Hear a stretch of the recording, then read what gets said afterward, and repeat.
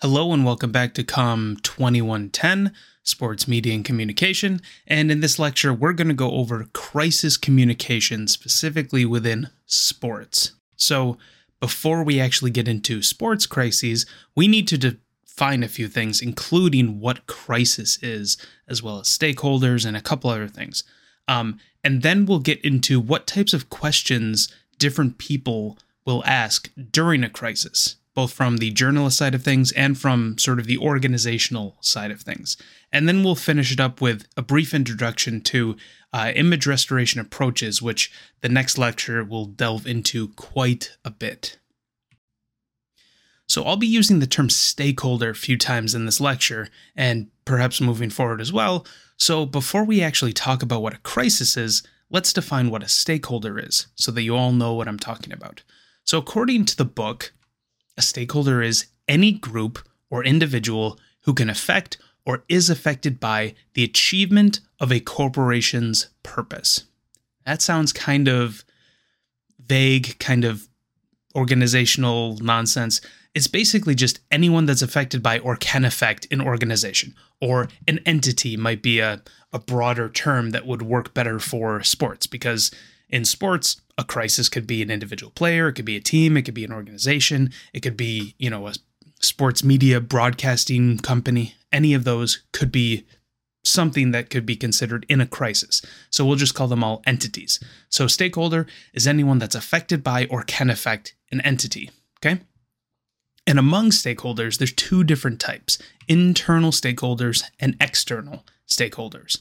So internal stakeholders are any people within the focal system, as the book calls it. Remember systems theory? So anyone within the focal system, basically anyone within the company or the entity.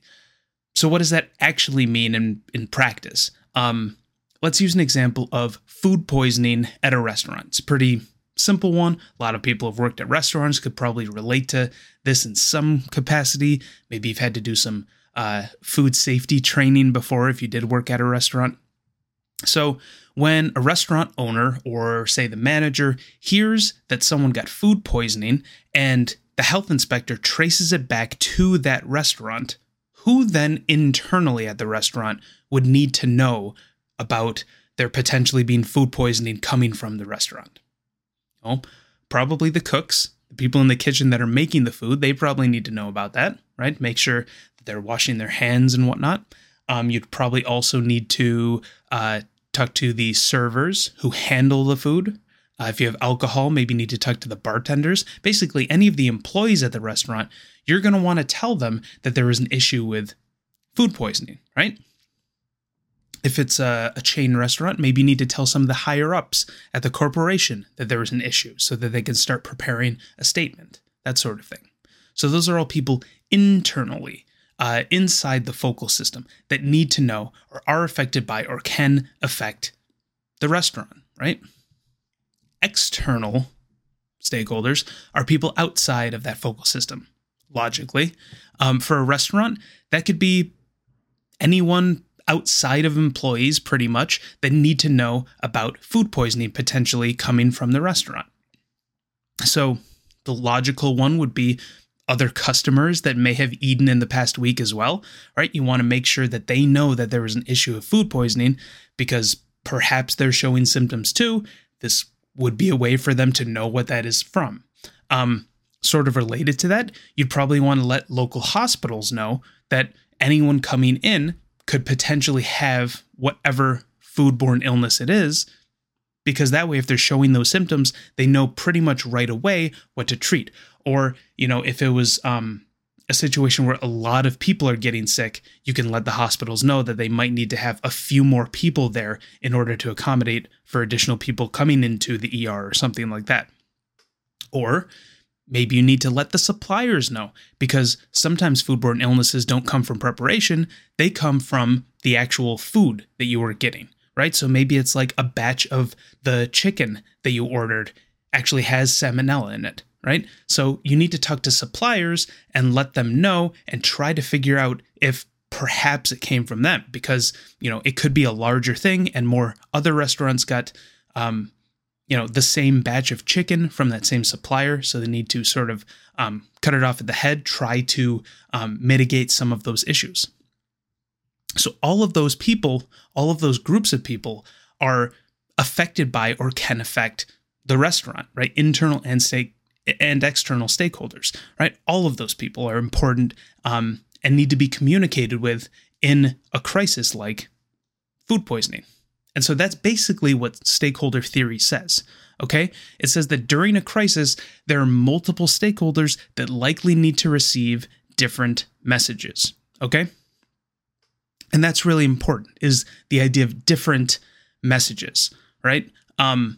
What you talk to the suppliers about is probably different than what you're going to talk to the customers about. Customers probably don't care about the batch number of the, box of chicken that you have at your restaurant. Customers are probably more interested in what the symptoms are that they might be experiencing when it comes to food poisoning, right? And so all internal and external audiences need to be considered and appropriate messages created and disseminated. So when it comes to crisis, stakeholder theory is essentially you need to figure out all of the people that are affected by this or could have affected this situation, and you need to figure out how to communicate with each of them effectively to try to mitigate the crisis. So if we're going to talk about crisis communication and responding to crises, we got to get some more formal definitions for these things as well, okay? So the first is a crisis. And a crisis is simply a situation or occurrence that is threatening or could threaten to harm people or property. It could seriously damage operations. It could damage reputation with key stakeholders, or it could negatively affect the bottom line. Could be one of those things, could be multiple of those, okay? And there's a bunch of different kinds of crises, but in general, there's 3 different types. So the first type of crisis is operational. So when something like American Airlines has to cancel flights, a whole bunch of flights because they don't have enough workers for the planes. Or when a restaurant unexpectedly has a freezer break, so all their food potentially will spoil. If you've ever seen The Bear, you know how they responded to that type of situation. But these are just sort of like in the everyday, daily operations, something happens that needs to be responded to because it could affect a bunch of people. Pretty simple, operational.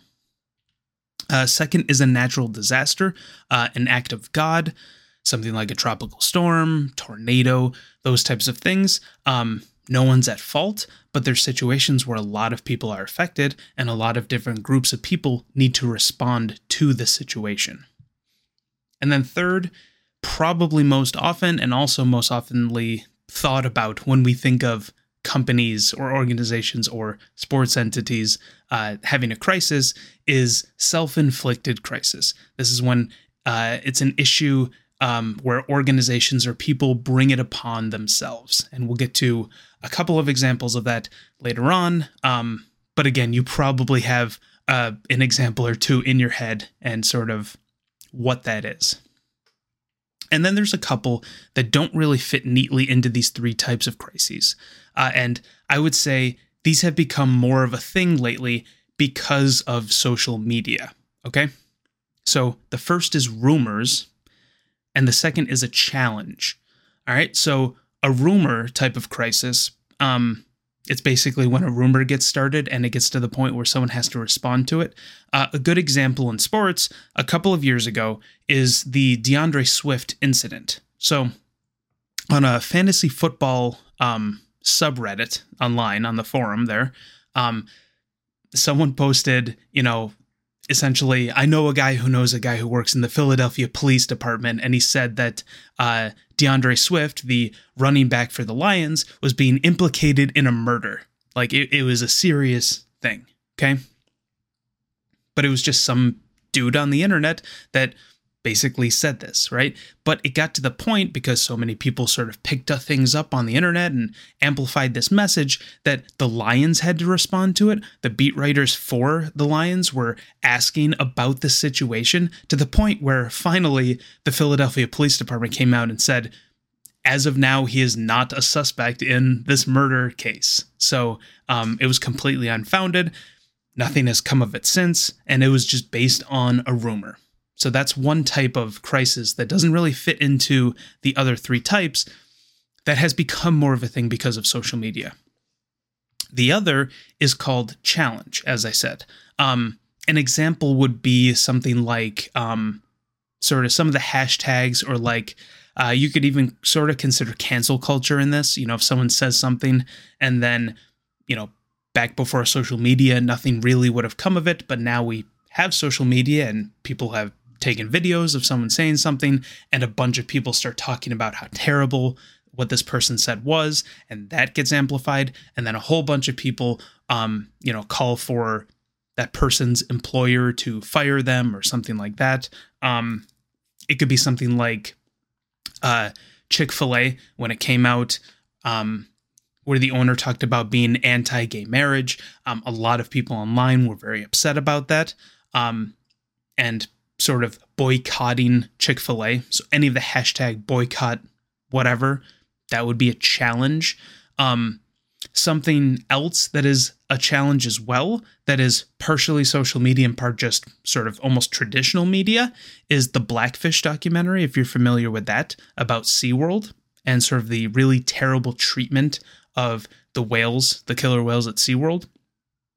That aired on Sundance, or it premiered at Sundance and then aired on CNN after that. And when it aired on CNN, there was a lot of backlash to that, and SeaWorld had to actually respond due to the airing of this documentary on CNN, right? So those are, I guess we'll call it 5 different types of crisis, 3 traditional and 2 based more on social media. So the 2 based on social media, or have become more of a thing because of social media again, are rumors and challenges. So let's get a little bit more granular. Instead of simply what a crisis is, let's talk about what a sports crisis is. And the book outlines 3 different aspects of what a sports crisis might entail. Okay, so the first is that it has to be something that's not a common occurrence. So it can't be, losing a game or a player getting injured. That's more or less stuff that happens all the time in the course of a season in any sport, right? A star player's ankle injury is not a crisis, generally. But again, not a common occurrence. You could probably think of a couple of instances that, injuries that were so bad where people did have to respond and it sort of became kind of a crisis, right? Secondly, it must affect stakeholder perceptions of an athlete, team, or sports organization.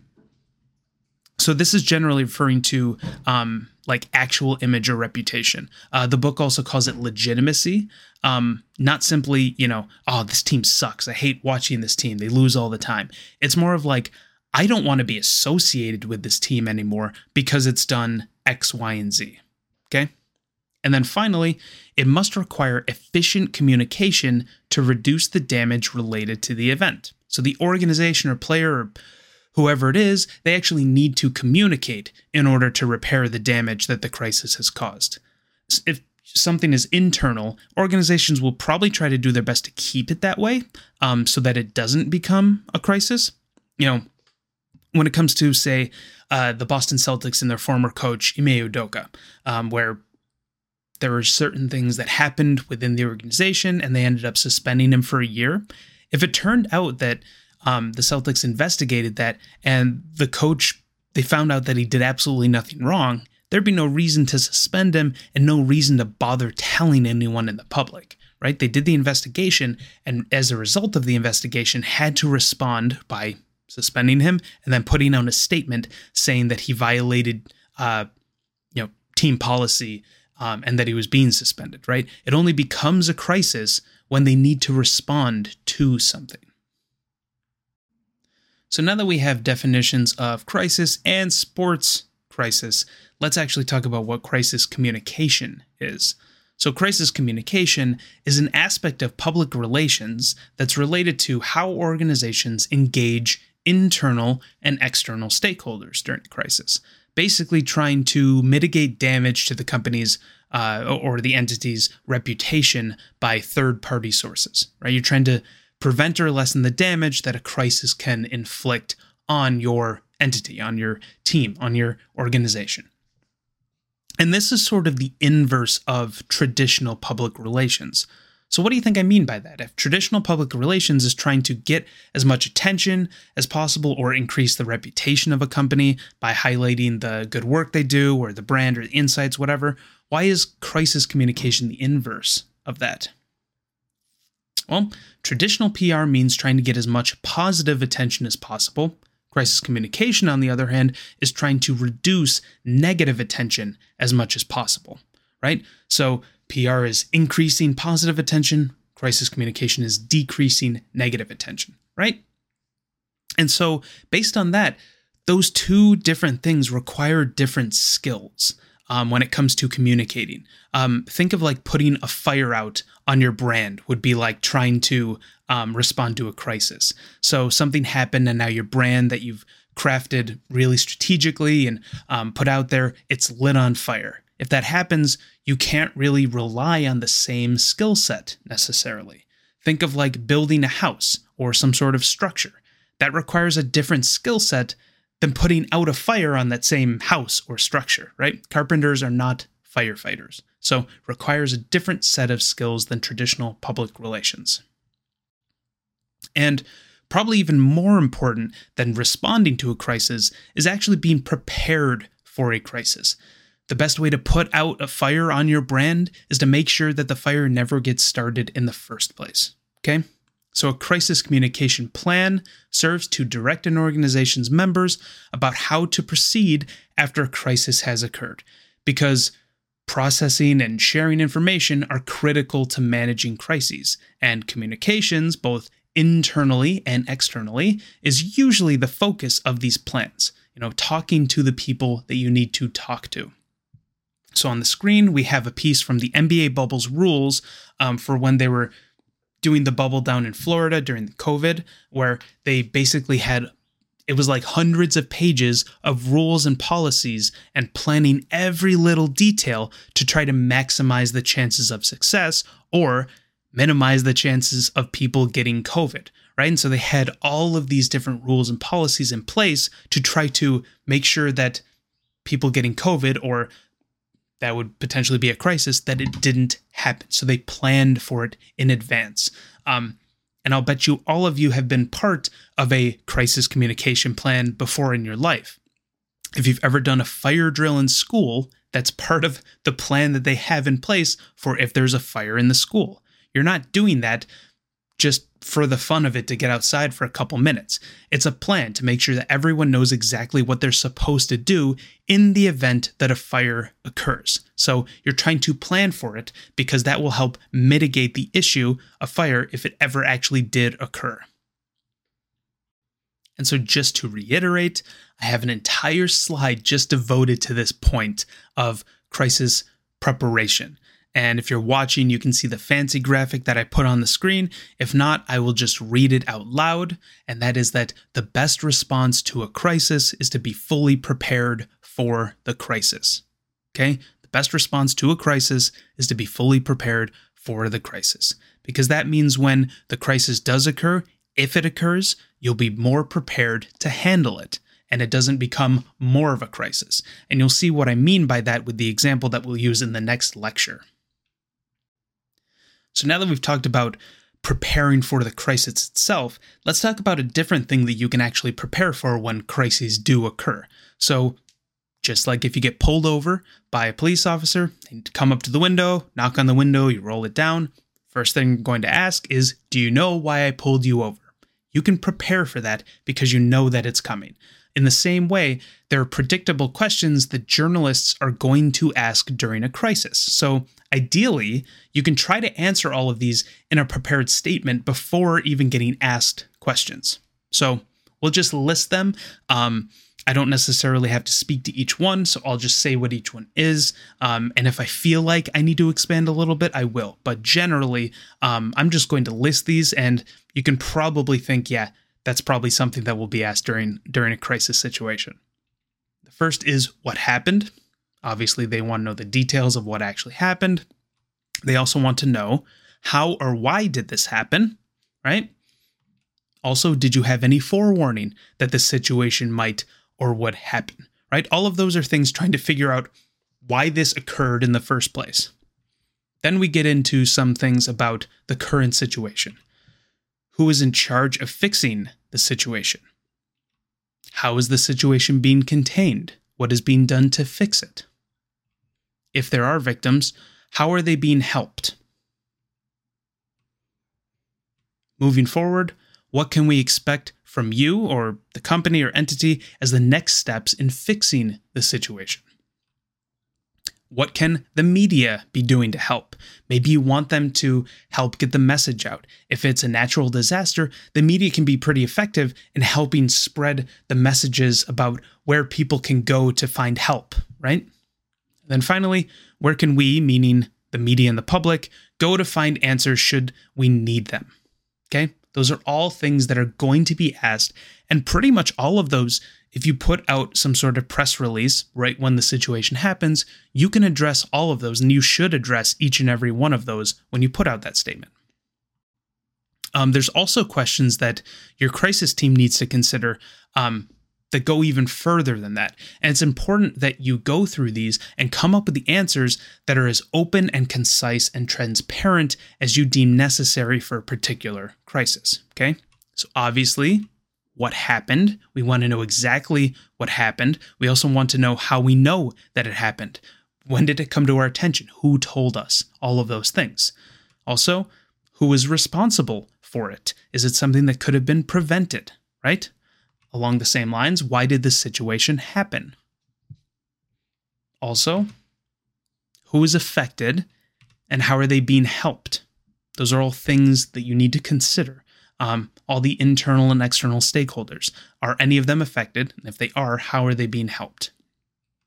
Who can we trust to get our side of the story out to the public? This moves more into the media relations side of things, but in general, putting out a good press release will go far in sort of getting your story out there in the beginning. And then the media relations people will really figure out who to then talk to moving forward. Speaking of, who needs to hear from us? Which stakeholders really need to hear from us, and when do they need to hear from us by? And what should we say? What does the public need to know? It could be a situation that there is an ongoing investigation. If that's the case, it's probably better to sort of leave it at, this is an open investigation, we shouldn't speak too much or anything like that. And also don't speculate. That would be a bad decision as well. Just stick to what you know, what the facts are, and what you can put out there at the present moment. And sort of related to that is, how should we say it? What do we know and how should we say it? And then finally, how can the media help us get our messages out there? Again, the media can be very effective when it comes to spreading your messages for you. You just need to make sure that you are tailoring your messages in a way where they are then going to give the public those messages in the same way or similar to how you said it, so that your message is getting across the way that you want it to get across. Okay? So know that information, you can easily respond to the next daily case, which is about the documentary Training Rules, in which a crisis situation did occur. And not only that, you can talk about who created the crisis or where it came from. You can even talk about what type of crisis it is. In fact, think back to the UNC scandal as well from the daily case before that. For both of those, think about what type of crisis or what type of crises those are. You can look through the notes that we just went over. But yeah, think about that moving forward. So the last thing we'll talk about in this lecture is image restoration approaches. And this is basically when something happens, a crisis for instance, and someone's reputation or their image is damaged. That usually happens during crisis, right? Someone's reputation takes a hit. These are all the different techniques that people use to try to restore that reputation or repair that image restoration approaches, image repairing, that sort of thing. And there's 15 on the screen. We'll not go through all 15 in this lecture. We'll talk about some in the next lecture as well. but make sure you know what each of these means from the textbook. They're each in the textbook, and think of examples of each of these. But again, these are all sort of the broad categories of ways that people respond to, that hit that their reputation took. And so despite there being 15 of these image restoration approaches, and we'll cover more of these in the next lecture, there are 5 generally that people recommend when it comes to responding to crisis, typically. They fall under the accommodation approach broadly. There's 5 of them within this accommodation approach, okay? So the first is called compensation, and that's pretty straightforward. If someone lost money or there are damages, the company commits to making that up to people. And it'll look better if they do it proactively versus reactively or being forced to do it. Think of any class action lawsuit where, a company gets sued and then they settle, and then you get that email saying like, Meta did this and you could qualify for getting $5 back or something. You sign up and like 1 million people get $5 back. But again, it looks bad that the company was sort of forced to do that or had to get sued in order to compensate people for something they may have done. So it's better to do that proactively. It helps with restoring the image. Similar to that is corrective action. This is where changes are made to keep the crisis from happening or occurring again. If you think of a natural disaster, sometimes after that occurs, any new structures that are built are sort of done so in a way that when the same type of natural disaster occurs, maybe there won't be quite as much damage. Or if there was, say, hackers breached the security of some financial company and got a whole bunch of customers' information, maybe moving forward, the company decides that they're going to use a different type of security to try to make sure that that doesn't happen again. That's corrective action. Third is mortification. And this is basically trying to show that you're also mortified by what happened. It can include or sort of show that you have empathy for the victims. This is where you say something like, I'm just as upset about this as you are, right? Trying to show that you understand that they're upset and you're just as upset and you want to get to the bottom of it too. That type of thing. There's 2 different types of apologies, and only one falls within the best the recommended approaches, and that's the penitential apology compared to a causal apology. So a penitential apology is basically showing remorse for what happened, saying I'm sorry, and not offering any sort of explanation, okay? Causal apology, on the other hand, does offer an explanation of why you have to apologize.